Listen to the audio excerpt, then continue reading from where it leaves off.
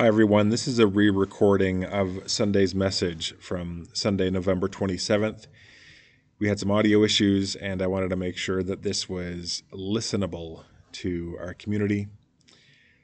Today, we are beginning an Advent Christmas series called A Weary World Rejoices. That line is taken from O Holy Night, and I think it fits kind of the context that we find ourselves in. Coming out of the COVID pandemic, we find ourselves weary, maybe in ways that we weren't anticipating. But this can actually help the story of Christmas land in our hearts, because the context of the first Christmas was a world straining under the weight of oppression and deep weariness of soul, especially for God's people Israel. But before you open your Bibles to Luke chapter 1, there are some things that you need to be aware of. During the intertestamental period, and that is specifically a 400-year period between the last prophet from the Old Testament and the birth of Jesus. So there's this gap in the story between the Old Testament and the New Testament, and that's referred to as the intertestamental period. It's not talked about in Scripture, but there's a lot of political upheaval that happens during this window of time. And by the time Jesus arrives on the scene, there are forces and movements in play that it's important to know about, because it will make much more sense of the Christmas story and the life and teachings of Jesus. So you can Google the details of the intertestamental period, but what's important to note is that this was a time when Israel found itself under successive domineering influence, first from the Persians, then the Greeks, then the Romans. And in the years preceding Jesus' birth, the desire among God's people for liberation from these pagan nations had reached a fever pitch. People were longing for the kingdom of heaven or the kingdom of God to come. And they didn't mean that as, oh, they were excited to go to heaven. They wanted God's kingdom that was currently established in heaven to invade earth. They wanted change here and now. They wanted freedom. They wanted salvation. Now, this is a desire that expressed itself primarily politically. Israel was like, we're God's people. Shouldn't we be in charge? Why are these pagan nations ruling and reigning?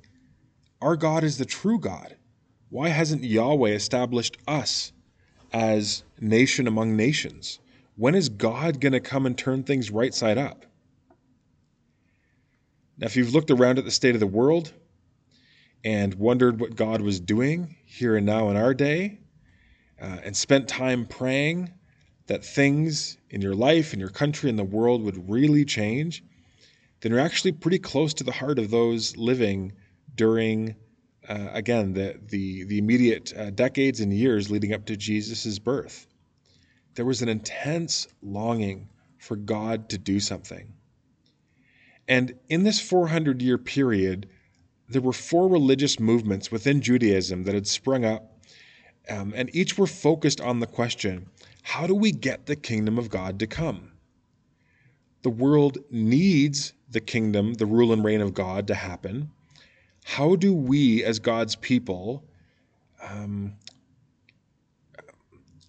move the needle? How do we cause God to act in history?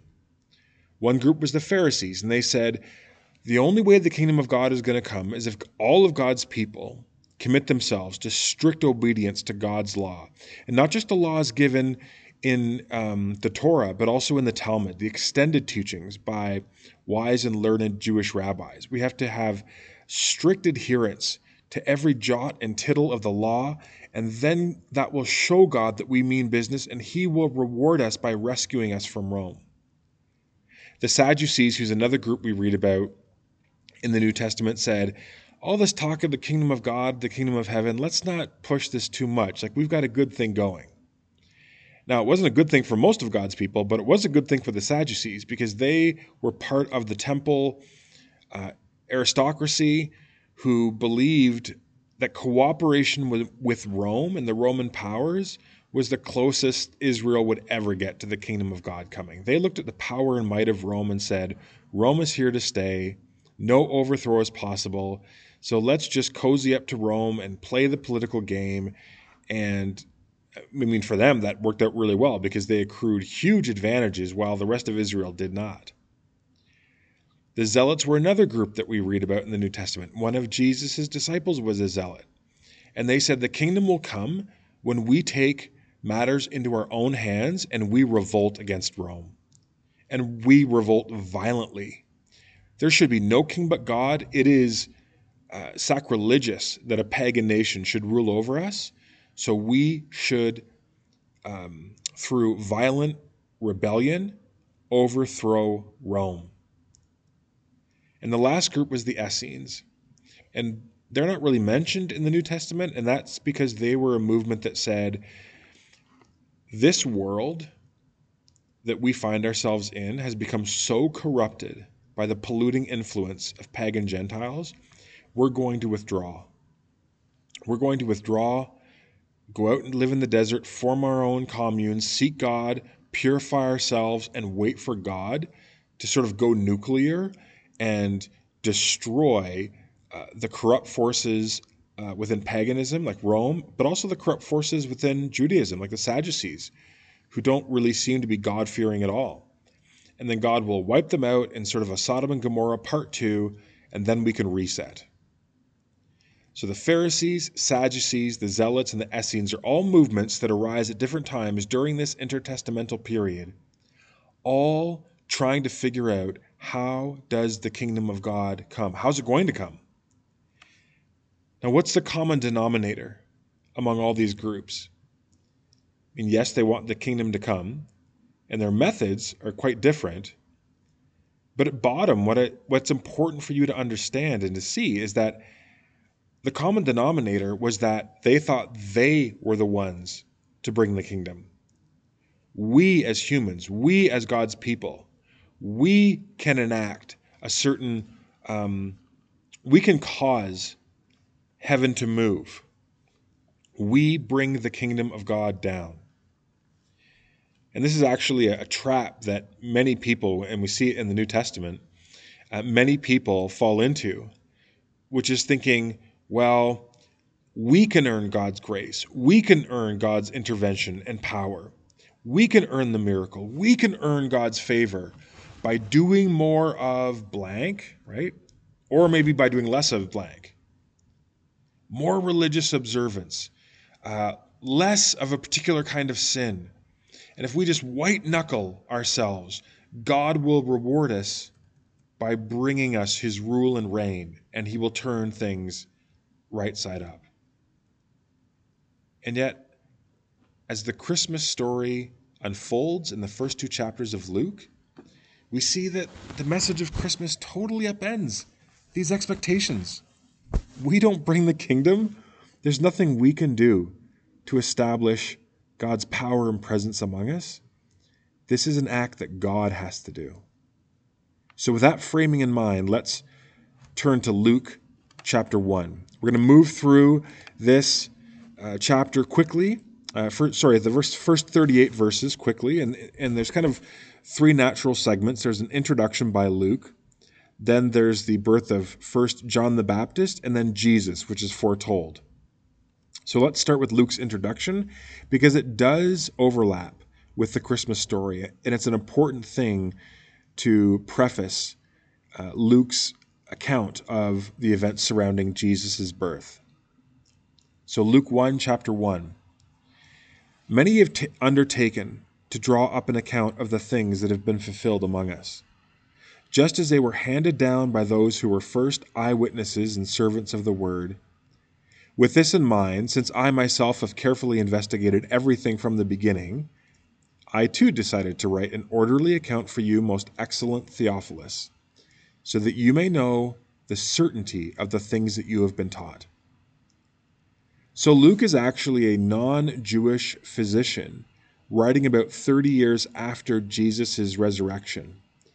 This book is likely paid for by a patron named Theophilus, Luke is carefully collecting these eyewitness accounts. He's cross-referencing them, and he's wanting to verify them so that Theophilus, who's likely a new convert, can know the certainty of the things that he's been taught about Jesus. And that's important because that grounds the Christmas story not in any kind of a mythic or legendary realm, but as reported eyewitness accounts that speak to facts, that real events that happened in real places that were not exaggerated. This is what happened in human history when God intervened. Luke writes the book of Luke, the Gospel of Luke, and the book of Acts. It's kind of a part 1 and part 2. And he's the only non-Gentile, that means non-Jewish, writer in all of the New Testament. And so his account is really, really interesting. So let's go into verse 5. In the time of Herod, king of Judea, there was a priest named Zechariah who belonged to the priestly division of Abijah. His wife Elizabeth was also a descendant of Aaron. Both of them were righteous in the sight of God, observing all the Lord's commands and decrees blamelessly. Sometimes you hear about this in the Bible. Someone will be called blameless or righteous, and that doesn't mean sinless, but it means deeply faithful. So to be blameless means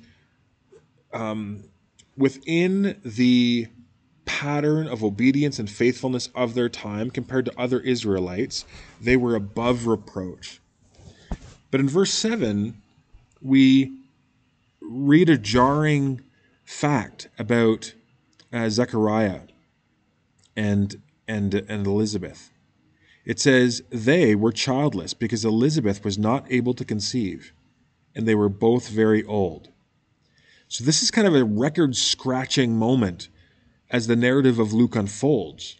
This is a double whammy. First of all, we're told that both Zechariah and Elizabeth were blameless, and yet they were childless. They were devoid of the greatest blessing anyone of that time period could hope for, which was a child. Why couldn't this couple conceive? At that time, the presumption, if you could not bear children, was that God had abandoned you or rejected you, or you had displeased God in some way. And yet the text makes it very clear that was not at all the case for Elizabeth, and yet she was not able to conceive. Now, what's amazing is you learn a lot about Elizabeth's character by inference here. Because think about it. We know she's childless, but we're also told that she was very old, way past childbearing age, and yet is still considered blameless. And that means that there was a time where she thought, well, maybe God will give me a son or a daughter. Maybe God will give me a child. Oh, now, the clock's ticking. Now I'm at an age where it's unlikely, but maybe still possible. And then a few years later, it's no longer possible. And then with decades in the rearview mirror, she says, this is over. But she still stays faithful. Right? We learn that both Zechariah and Elizabeth are faithful to God, even though their deepest desires went unfulfilled. Their devotion to God wasn't dependent on God giving them what their hearts most wanted, right? There's no root of bitterness that's springing up for Zechariah or Elizabeth. They are serving God for God's sake, not for their own. Verse 8, once when Zechariah's division, referring to the division of priests, was on duty and he was serving as priest before God, he was chosen by Lot, according to the custom of the priesthood, to go into the temple of the Lord and burn incense. And when the time for the burning of incense came, all the assembled worshippers were praying outside. And then an angel of the Lord appeared to him, standing at the right side of the altar. And when Zechariah saw him, he was startled and gripped with fear. Right? I mean, this happens a lot in the Christmas story. Angels reveal themselves to someone, and the people are terrified. Gripped with fear is a Greek word that is trying to convey a visceral sense of terror. So if we have, I don't know what you think of when you think of angels, but if it's not invoking fear and a sense of, wow, this is an overwhelming surround sound, visual, auditory, sensory overload experience. These aren't sort of the cute, chubby little babies with wings that are flitting around. This is a demonstration of power. Verse 13, the angel said to him, "Don't be afraid, Zechariah. Your prayer has been heard. Your wife Elizabeth will bear you a son, and you are to call him John." Now, we're not told here what Zechariah's prayer was, but it probably wasn't for a child. They were way past that point. As one commentator says, no, it was likely that Zechariah was praying for the redemption of Israel. He was praying into this fever pitch that had developed in the intertestamental period. God, would your kingdom come and rescue us from these brutal, oppressive the Roman Empire? And the angel says, yes, God is redeeming Israel, and also you're going to have a son. It's this miraculous sign that speaks to God's miraculous intervention to come. Verse 14, the angel says, "He will be a joy and delight to you, and many will rejoice because of his birth. For he will be great in the sight of the Lord. He's never to take wine or other fermented drink, and he will be filled with the Holy Spirit even before he is born. He will bring back many of the people of Israel to the Lord their God, and he will go on before the Lord," meaning Yahweh, "in the spirit and power of Elijah, to turn the hearts of the parents to their children and the disobedient to the wisdom of the righteous, to make ready a people prepared for the Lord."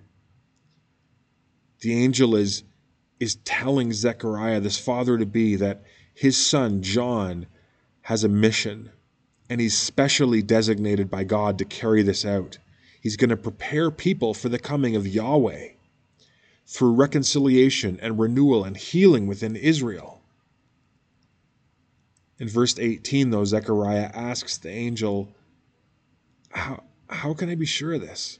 I'm an old man. My wife is well along in years. So Zechariah doesn't see how this is actually possible. And in verse 19, the angel says to him, and I picture a really long pause here where there is just this silence after Zechariah says, I can't be, how can I be sure of this? And Gabriel just stares into his soul and says, "I am Gabriel. I stand in the presence of God, and I have come to tell you this good news." Right? This is Gabriel saying, do you understand who you're talking to? Verse 20, "And now you will be silent and not able to speak until the day this happens, because you did not believe my words, which will come true at their appointed time." Scene change. Outside the temple. Verse 21, "Meanwhile, the people were waiting for Zechariah and wondering why he stayed so long in the temple. And when he came out, he could not speak to them. And so they realized he had seen a vision in the temple, because he kept making signs to them, but he remained unable to speak.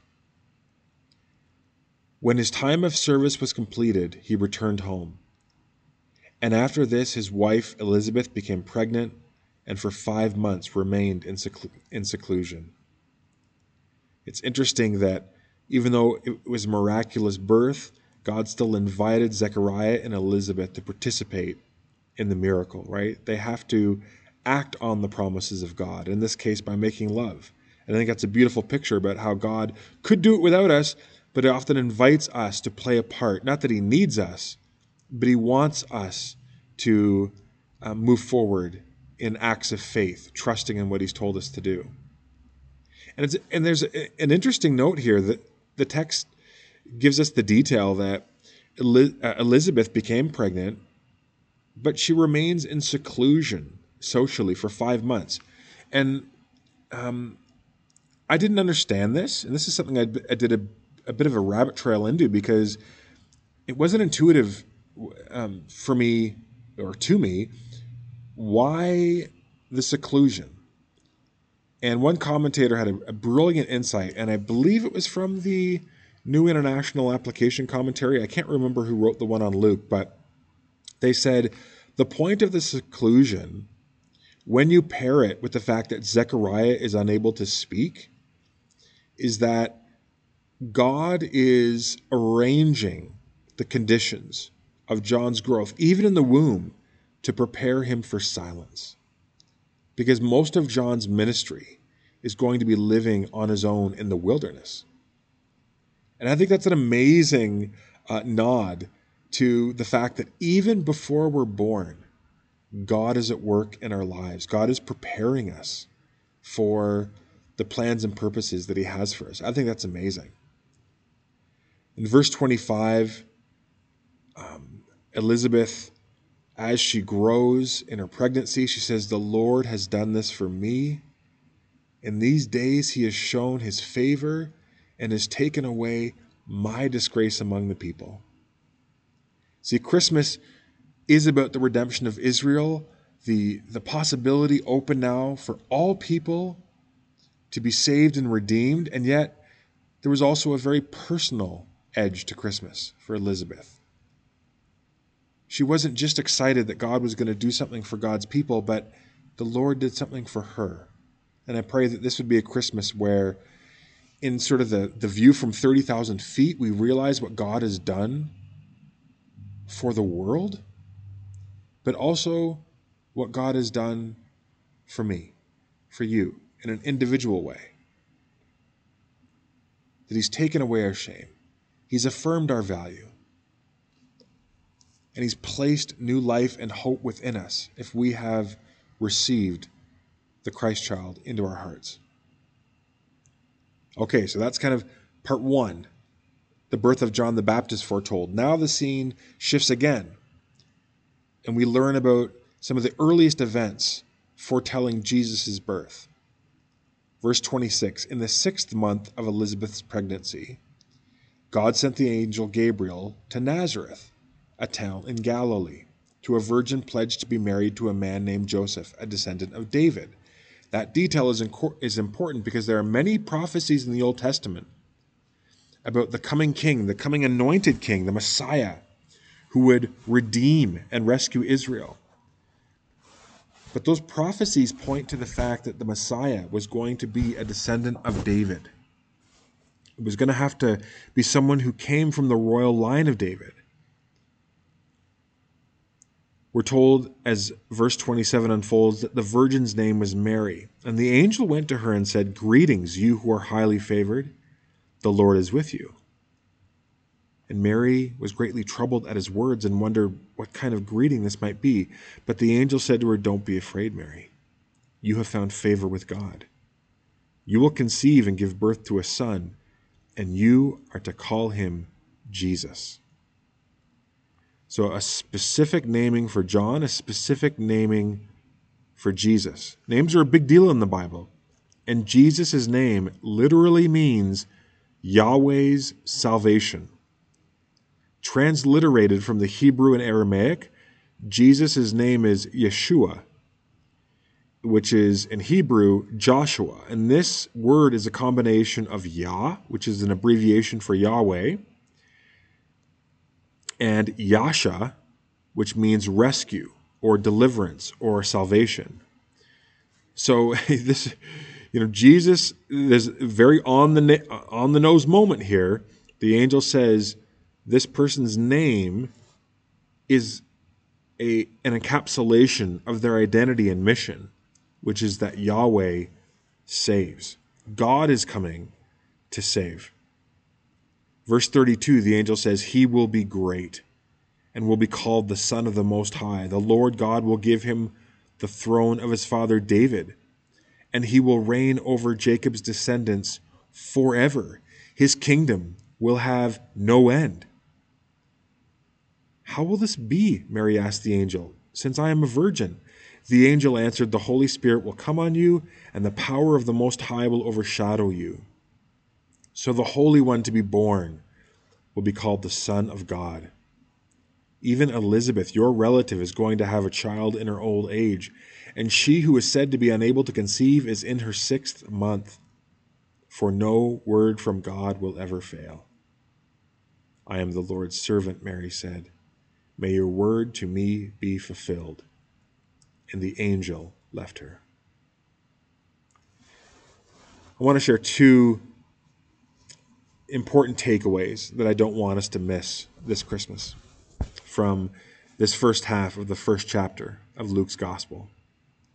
The first is this: don't mistake God's silence for his absence or his inactivity. Don't mistake God's silence for his absence or his inactivity. I want you to remember that intertestamental period. A final prophet emerges in the Old Testament, Malachi, and then God is silent for 400 years. And from a human perspective, it can seem like nothing is happening. God's on mute. Maybe God has abandoned us or neglected us. These were some of the concerns that Israel was wrestling with at that time. And yet Galatians 4:4 says, in the fullness of time, God sent his Son. So those 400 years, yes, God was silent, but God was not absent, and God was not inactive. God was preparing for something important. Those early characters in Luke, especially Elizabeth and Zechariah, those characters teach us to stay faithful to God, even when we don't seem to be hearing from God, when our prayers seem to be hitting the ceiling, when there isn't the harvest that we expected after investing time and energy and money and prayer into this thing or this relationship or this opportunity. As we move towards Christmas, some of us may find ourselves walking through a season where God feels absent and distant and detached. And if you have devoted yourself to him, but he feels unresponsive, I want to encourage you to stay faithful. Do the next right thing. Humble yourself and live as if something important is brewing behind the curtain of your awareness. And this isn't to trick yourself. That's what it means to walk in faith. Faith recognizes that some of God's most powerful interventions are preceded by a pregnant pause. Some of God's most powerful interventions are preceded by a pregnant pause. So don't give up. Don't lose hope. Let this part of this Christmas story strengthen your heart and lift your spirit. The second insight that the text drives us towards, that we can't miss, is that Jesus is a big deal. Jesus is a huge deal. You know, in 38 verses, you really could not create larger expectations for who this Jesus character is going to be than what we find in these opening verses. Jesus is presented as greater than anyone who has come before him. He is preceded by someone who themselves has a miraculous birth, who we're told this John character is going to do great things. And yet when John shows up on the scene, he's going to say, oh, compared to the one that I'm preparing the way for, I'm nothing. So this John, this great character, is just a forerunner. And Jesus doesn't even have a miraculous birth. He has sort of a capital M miraculous birth, an unprecedented one, where he is born of a virgin. He's going to be called great and Son of the Most High. This is a designation of divine royalty. But it's also a kingship that's going to have no end. It says his reign is going to be forever. What could that mean? What kind of king gets to stay on the throne forever? I mean, to a Jewish mind, there's only one king that gets to inhabit the throne of reality forever, and that is Yahweh. That is God. Jesus' name, remember, it means God saves. This is a layering of a bunch of not so subtle clues that Jesus is a huge deal, that this is a one-of-a-kind event coming down the pipe, pointing to a one-of-a-kind person.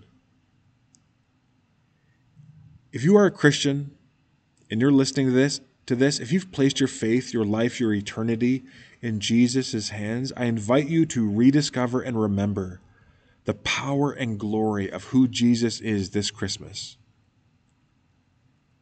But if you're not a Christian, if you have never placed your faith in Jesus, if your conception of Jesus is small or stunted, it doesn't align with this divinely unique, one-of-a-kind vision we are being asked to prepare for, then I want to challenge you to read these early chapters of Luke and allow them to carry you into the rest of the book as we move towards Christmas. Read and watch what happens when Jesus arrives on the scene.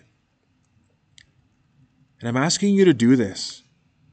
I'm asking you whether you consider yourself a believer or a seeker or a skeptic, because there are forces in this world that want your view of Jesus to stay very small and very domesticated. Just a cute little baby. Just a nice guy. Just a hippie prophet inviting us to love and show kindness and love everywhere we go. A spiritual guru that sort of teaches vaguely New Age ideas about love and consciousness. These are pretty popular conceptions that many people hold about Jesus. And these frame Jesus as someone you could consult, certainly learn from. But the events surrounding Jesus push us beyond those limited conceptions. Luke frames Jesus as not only the fulfillment of everything the Old Testament was building towards, but the fulfillment of humanity's deepest needs and humanity's deepest wants: love, hope, joy, peace, salvation from death, hope for a weary world. So as we read and reflect on these opening chapters, I invite you to cycle through them several times between now and Christmas. Read them slowly, maybe listen to them in an audio Bible on repeat, a chapter a day, 1, 2, 1, 2, 1, 2. We're just going back and forth. We're chewing over them. We're letting the text do a work in us. We're letting Luke lead us deeper into Christmas so that we can become certain that these things really happened. And we can come to discover for the first time or rediscover the only hope that can transform a weary world. Let's pray. God, I pray for everyone listening that they would seek you with their whole heart, that there would be an open and wholehearted pursuit of you this Christmas, that amidst all the distractions, all the gatherings, all the food, all the presents, all the planning, all of the music, all these good things, God, that they wouldn't distract us from investing time in reflecting and meditating on who you are. Would you reveal yourself to us this Christmas, God, for your name's sake and for your glory? Amen.